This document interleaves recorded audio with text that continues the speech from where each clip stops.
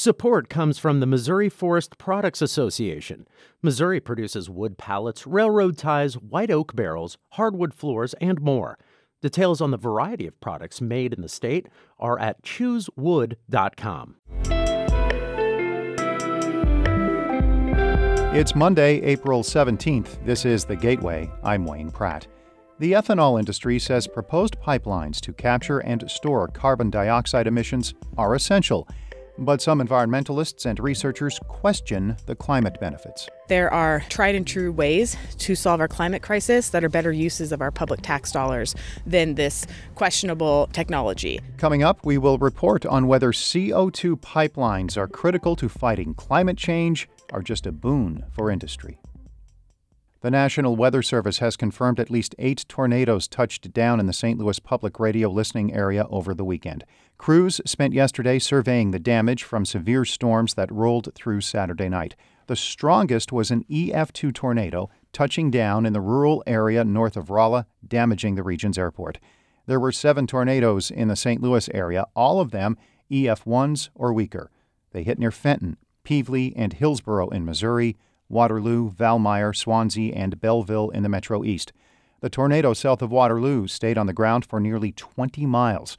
The Weather Service says no one was seriously injured. The St. Louis Board of Aldermen meets today for the last time as a body of 28. Members are expected to approve legislation guaranteeing tenants facing eviction have an attorney during the process. They also plan to approve nearly $10 million for sidewalks and other street and transportation projects. Today also marks the final meeting for 16 incumbent aldermen. 9 decided not to run again, and 7 lost in either the March primary or this month's general election. The board's first session as a body of 14 is tomorrow. St. Louis County Police are using artificial intelligence to reduce 911 wait times. St. Louis Public Radio's Rachel Lippman reports. Dispatchers at the county's communications center handle about 2,000 calls a day. Roughly half are 911 calls. The rest are non-emergency issues like how to get a police report. But dispatchers don't get to choose what kind of calls they answer, says Brian Battles. He's the communications administrative specialist. You could answer a non-emergency call because you were next up and there was no 911s pending, and within 10 seconds there's now a 911 call pending, and you're locked into a 5-minute conversation. Anyone who dials 911 will still get a live person, but someone who calls the non-emergency line will be prompted to... Please state the nature of your call. The department began using the system in March. Battles says it has reduced non-emergency call volume by about 60%. I'm Rachel Lippman, St. Louis Public Radio. The St. Louis Circuit Attorney's Office is down another key prosecutor. Natalia Ogurkowicz resigned Friday after spending nearly 3 years with the office, citing little support and a heavy workload. She says in her resignation statement to Kim Gardner that the political position being taken at this point involves throwing staff attorneys under the bus. The Circuit Attorney's Office says it does not comment on personnel matters. Ogurkowicz handled homicide trials. KSTK reports there are now 3 prosecutors to manage hundreds of violent cases for the Circuit Attorney's Office. Her departure comes as Missouri Attorney General Andrew Bailey is mounting a legal fight to remove Gardner from office. A hearing in that case is set for tomorrow. A Missouri hospital is suing the state over gender-affirming care records requests. The Kansas City Star reports Children's Mercy Hospital in Kansas City cites burdensome requests from Attorney General Andrew Bailey's office. The lawsuit asks a judge to deny nearly 55 record demands and testimony, even though the hospital is not accused of anything illegal. The lawsuit alleges Bailey's office is seeking records on prescriptions for hormone blockers and surgeries for transgender patients. The Attorney General's office did not immediately return a request for comment. It has been investigating some healthcare providers in the state after an employee at the Washington University Transgender Center at St. Louis Children's Hospital in February claimed the facility was treating children without proper consent.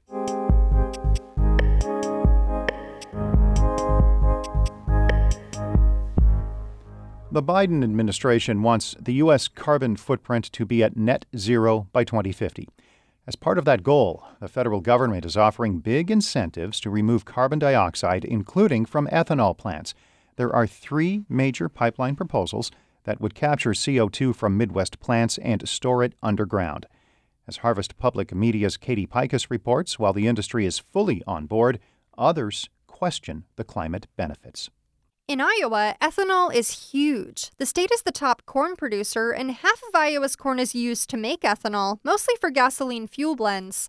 The three companies proposing to capture CO2 from ethanol plants and pipe it out of the state say they'll lower ethanol's carbon emissions and help the farming economy. Iowa Renewable Fuels Association Executive Director Monty Shaw has dire warnings for the state's ethanol industry if the carbon pipeline projects don't happen here. If Iowa screws this up, we're in big trouble. We will absolutely lose a huge chunk of our industry and put the Iowa ag economy in a tailspin. California and some other states have fuel standards that are pushing ethanol to lower its carbon emissions. Shaw says the pipelines will help ethanol stay viable, but there's a lot of controversy over the pipelines, even among farmers. Jeff Rines grows corn and soybeans in northeast Iowa. Practically all of his corn goes to an ethanol plant you can see from his farm. Here we're directly west of the Shell Rock Poet ethanol plant, approximately a short mile away. Rines was skeptical when he first heard of the pipelines. Then he learned that the ethanol plant near his farm had signed onto one of the projects and a pipeline would cross part of his farm.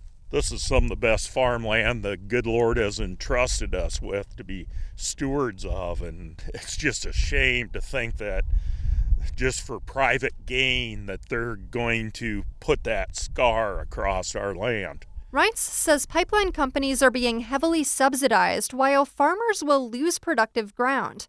There are farmers across the Midwest who agree and oppose CO2 pipelines, largely over property rights and safety concerns. That's bringing farmers and environmentalists together in an unusual alliance. Jess Mazur of the Iowa chapter of the Sierra Club argues carbon pipelines are not a real solution to climate change. There are tried and true ways to solve our climate crisis that are better uses of our public tax dollars than this questionable technology that, puts risky pipelines in our backyards, that destroys farmland. The pipeline companies argue capturing carbon is important to getting the U.S. to net zero emissions. Navigator CO2 is proposing a pipeline network from South Dakota and Nebraska east to Illinois. Spokesperson Elizabeth Burns Thompson says Navigator will capture 15 million metric tons of CO2 each year. We will not meet our goals if we don't institute a variety of tools and tactics, carbon capture being one of those.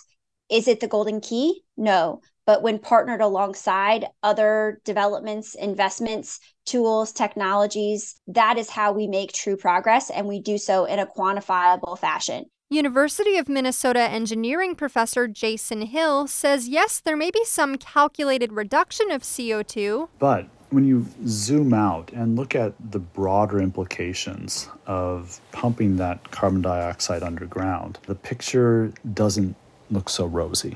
Hill says greenhouse gases will be used to move the CO2, and long-term, these pipelines perpetuate using fuel for transportation. When in fact, we know that vehicle electrification using clean electricity sources or cleaner electricity sources can more quickly get us to our carbon reduction targets. Still, the Biden administration sees both electric vehicles and carbon capture as key to curb emissions. All three pipeline companies are working to get easements from landowners across the Midwest and state permits. I'm Katie Pikus, Harvest Public Media.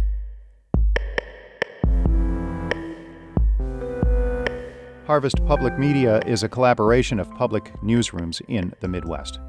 Ashley Lisenby is the news director of St. Louis Public Radio, a listener-supported service of the University of Missouri-St. Louis.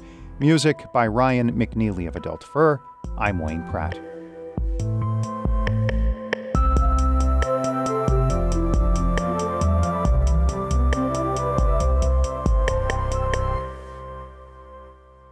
Support comes from the Missouri Forest Products Association, committed to conservation and careful management of the state's forests to make them more resilient and better habitats for wildlife.